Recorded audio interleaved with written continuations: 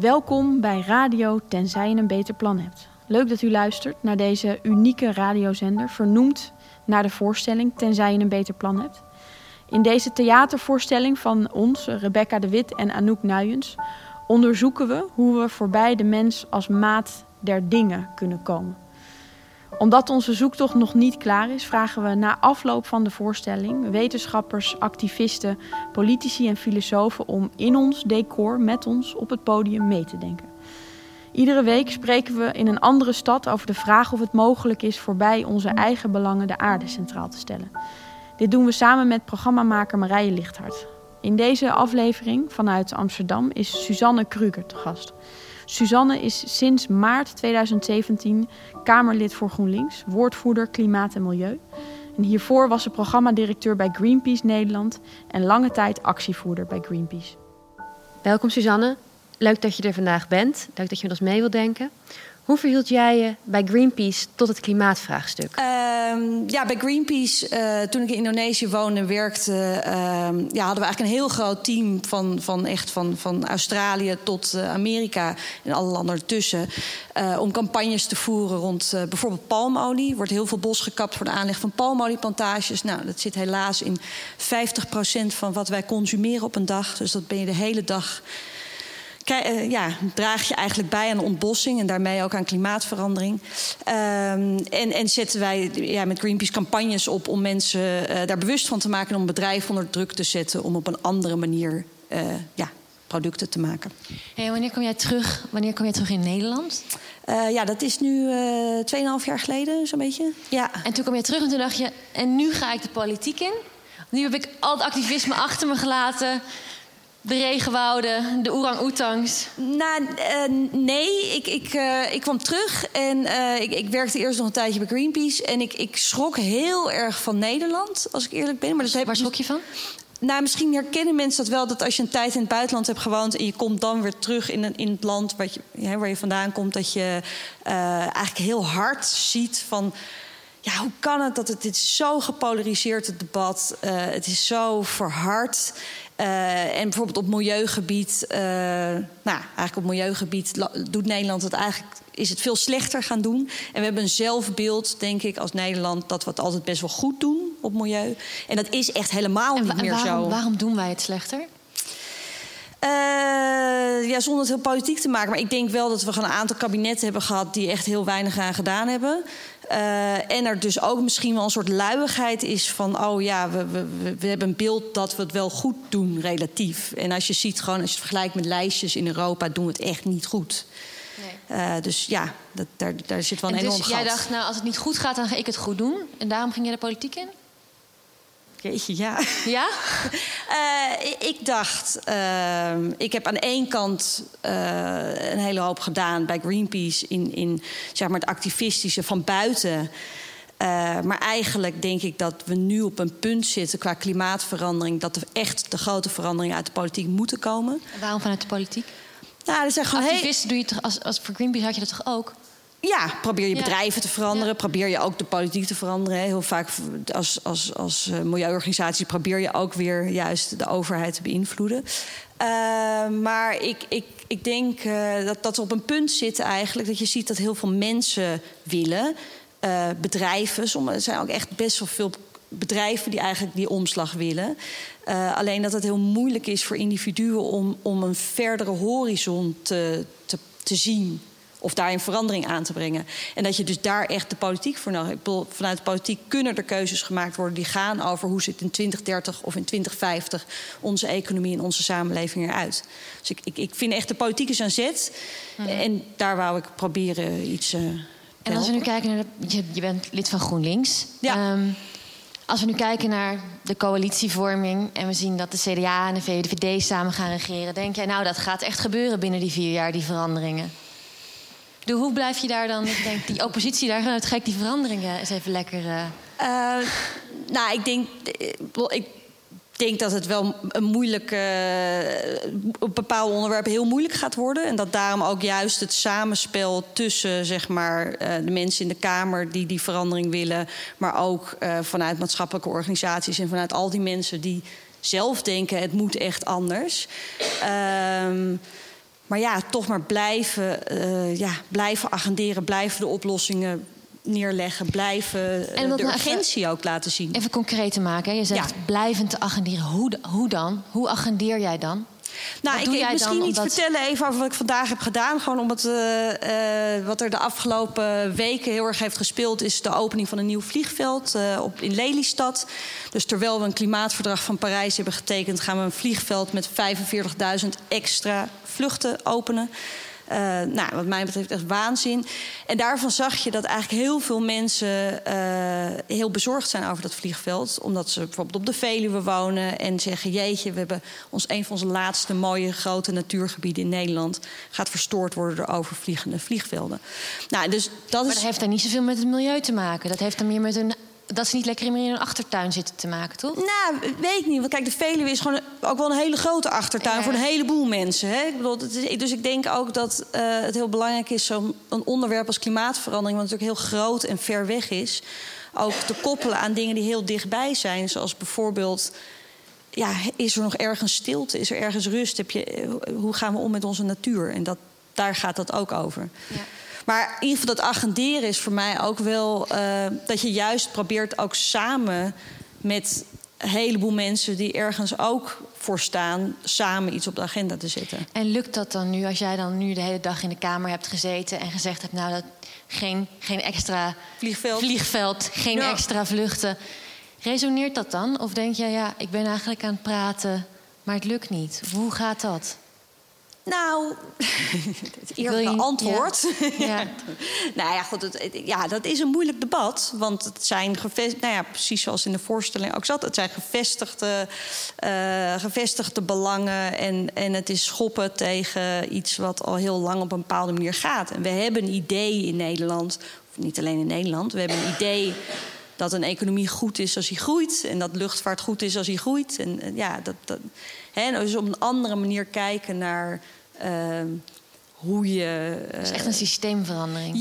Ja. En dat bereik je niet met één kamerdebat. Maar ik denk dat het wel heel belangrijk is om keer op keer te laten zien wat er eigenlijk onder besluiten liggen die we nemen. Ja, en ik wil dan niet meteen weer de cynicus klinken, maar als ik dan kijk naar die lange termijnvisie, en jij zei net, Nederland doet het helemaal niet zo goed. Ja. Die lange termijnvisie en de politiek, zijn die wel verenigbaar? Zijn we niet altijd bezig met morgen? Ik denk dat het inderdaad, en dat merk ik ook wel, dat het lastig is. Omdat als de Kamer is voor 4 jaar verkozen. En dat is heel snel de horizon waarop mensen opereren. Ik denk ook wel dat bijvoorbeeld met klimaat, juist met het verdrag van Parijs, met dat we echt hebben gezegd, in 2050 moet die hele samenleving, die hele economie klimaatneutraal zijn. Dat is een gigantische opgave.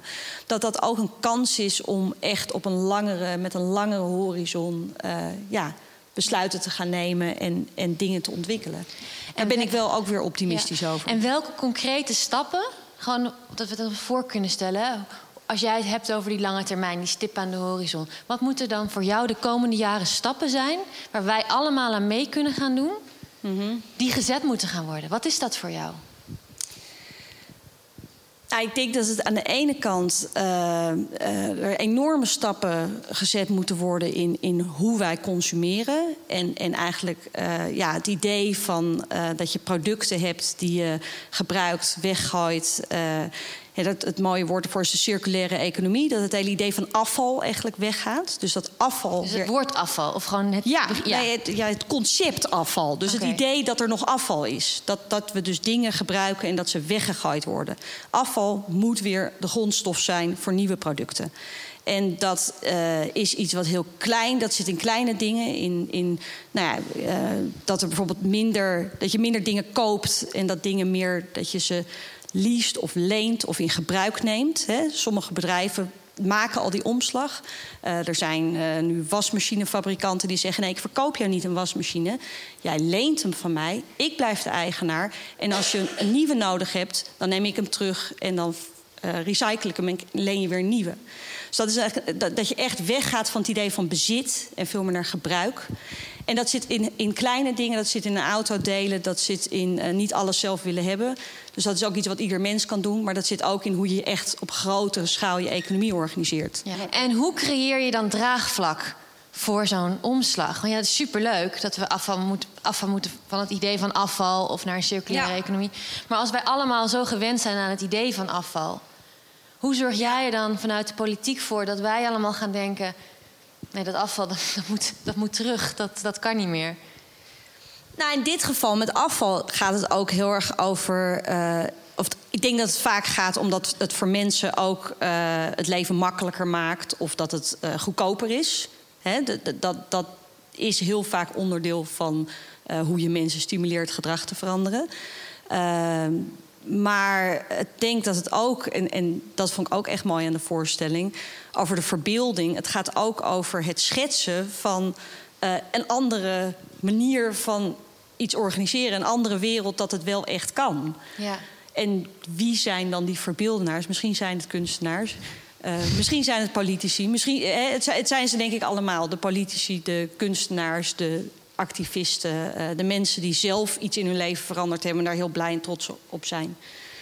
Ja. Dus ik denk, het is het beleid, zeg maar. Dus dat gaat dan meer over van, is het financieel aantrekkelijk voor mensen en is het makkelijk? Mm-hmm. Maar het gaat ook om het grotere verhaal kunnen vertellen over waarom het echt nodig is. Heb je ook echt het idee dat we echt af moeten van het idee dat we een beter milieu bij jezelf zien?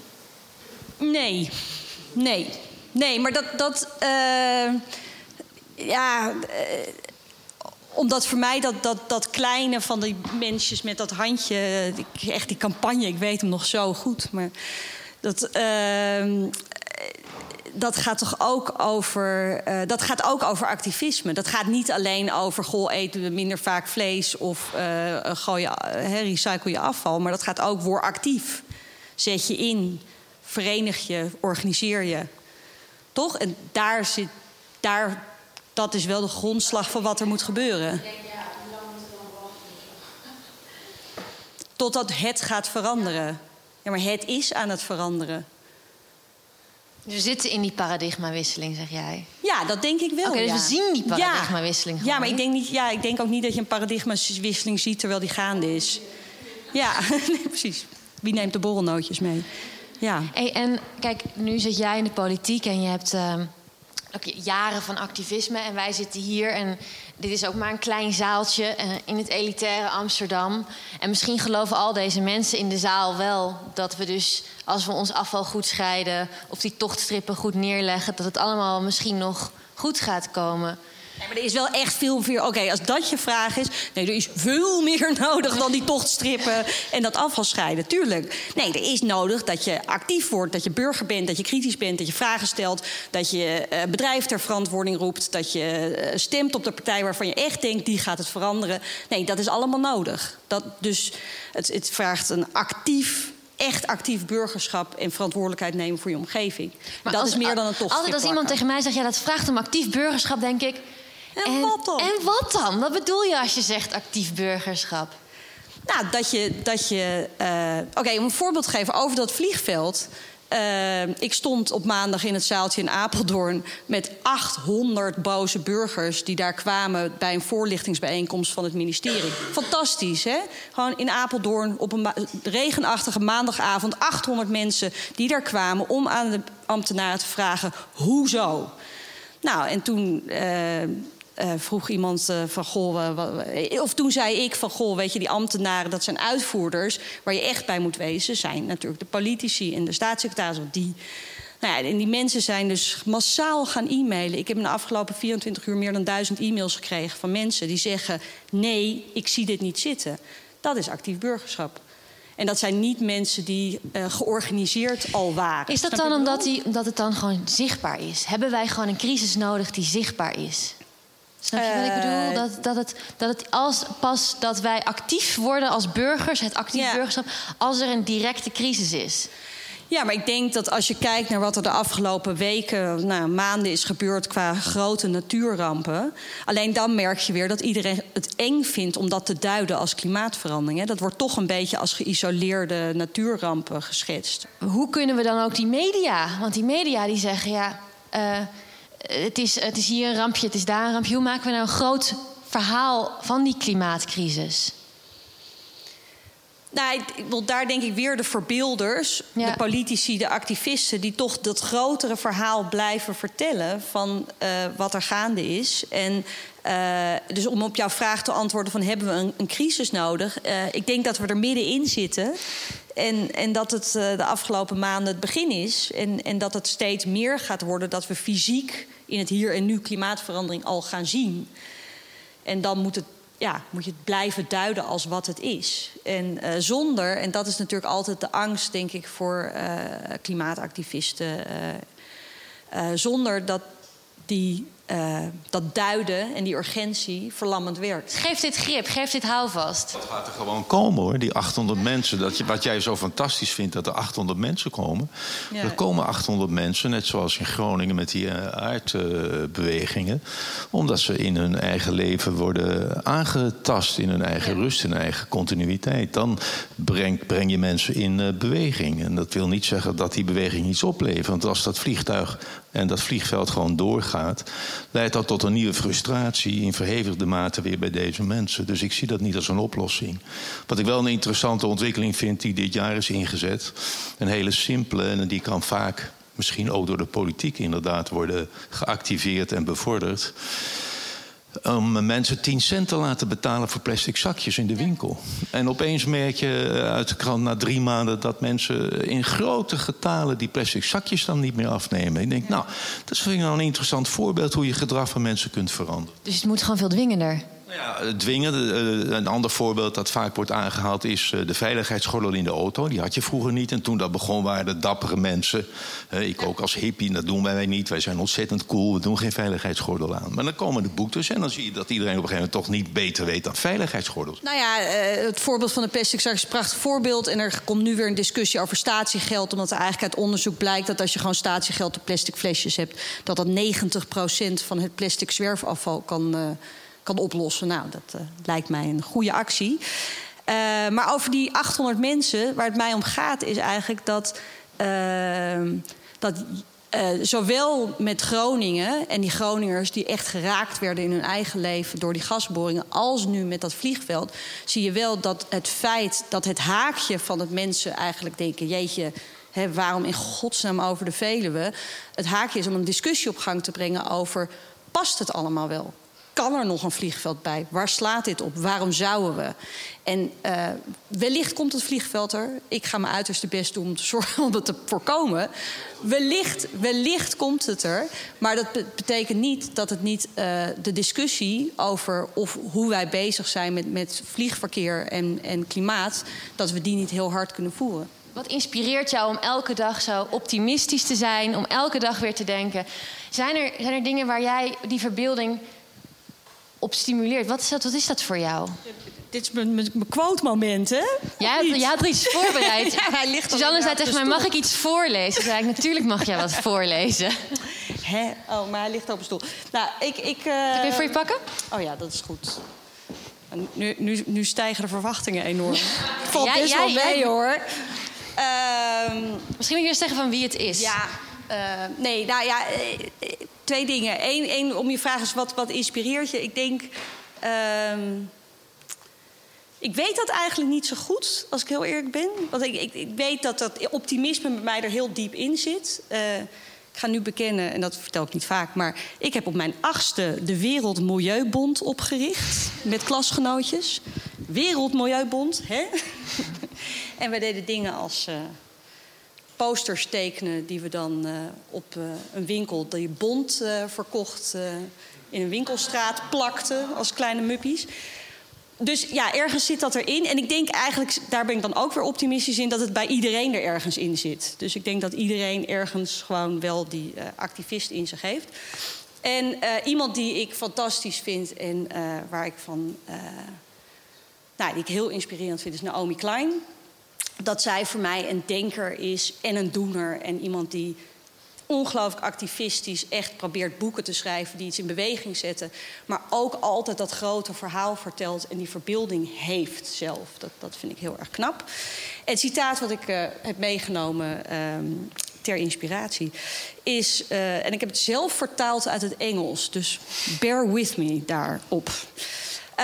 Klimaatverandering. Het is een wake-up call voor de mensheid. Een krachtige boodschap. Gesproken in de taal van bosbranden, overstromingen, droogtes en het uitsterven van diersoorten. En het vertelt ons dat we een compleet ander economisch model en een nieuwe manier om deze planeet met elkaar te delen nodig hebben. Dat de aarde een taal spreekt tegen ons. Dat vind ik heel erg mooi. En dat gevoel herken ik. Ik heb zelf voor Greenpeace altijd op de bossencampagne gewerkt. Dus op bescherming van tropisch regenwoud. En dat is ook een gevoel wat ik kan hebben als ik door een bos loop. Dat ik echt voel gewoon van ik loop door dit bos. En ja, dat vertelt mij dat Die fluisteren. Nou ja, dat een bos het waard is om te beschermen, om zo te zeggen. En dat klimaatverandering een soort taal is die ook ons iets vertelt. In de vorm van de nare boodschappen, met bosbranden, droogtes. Maar ja, het is wel iets om naar te luisteren.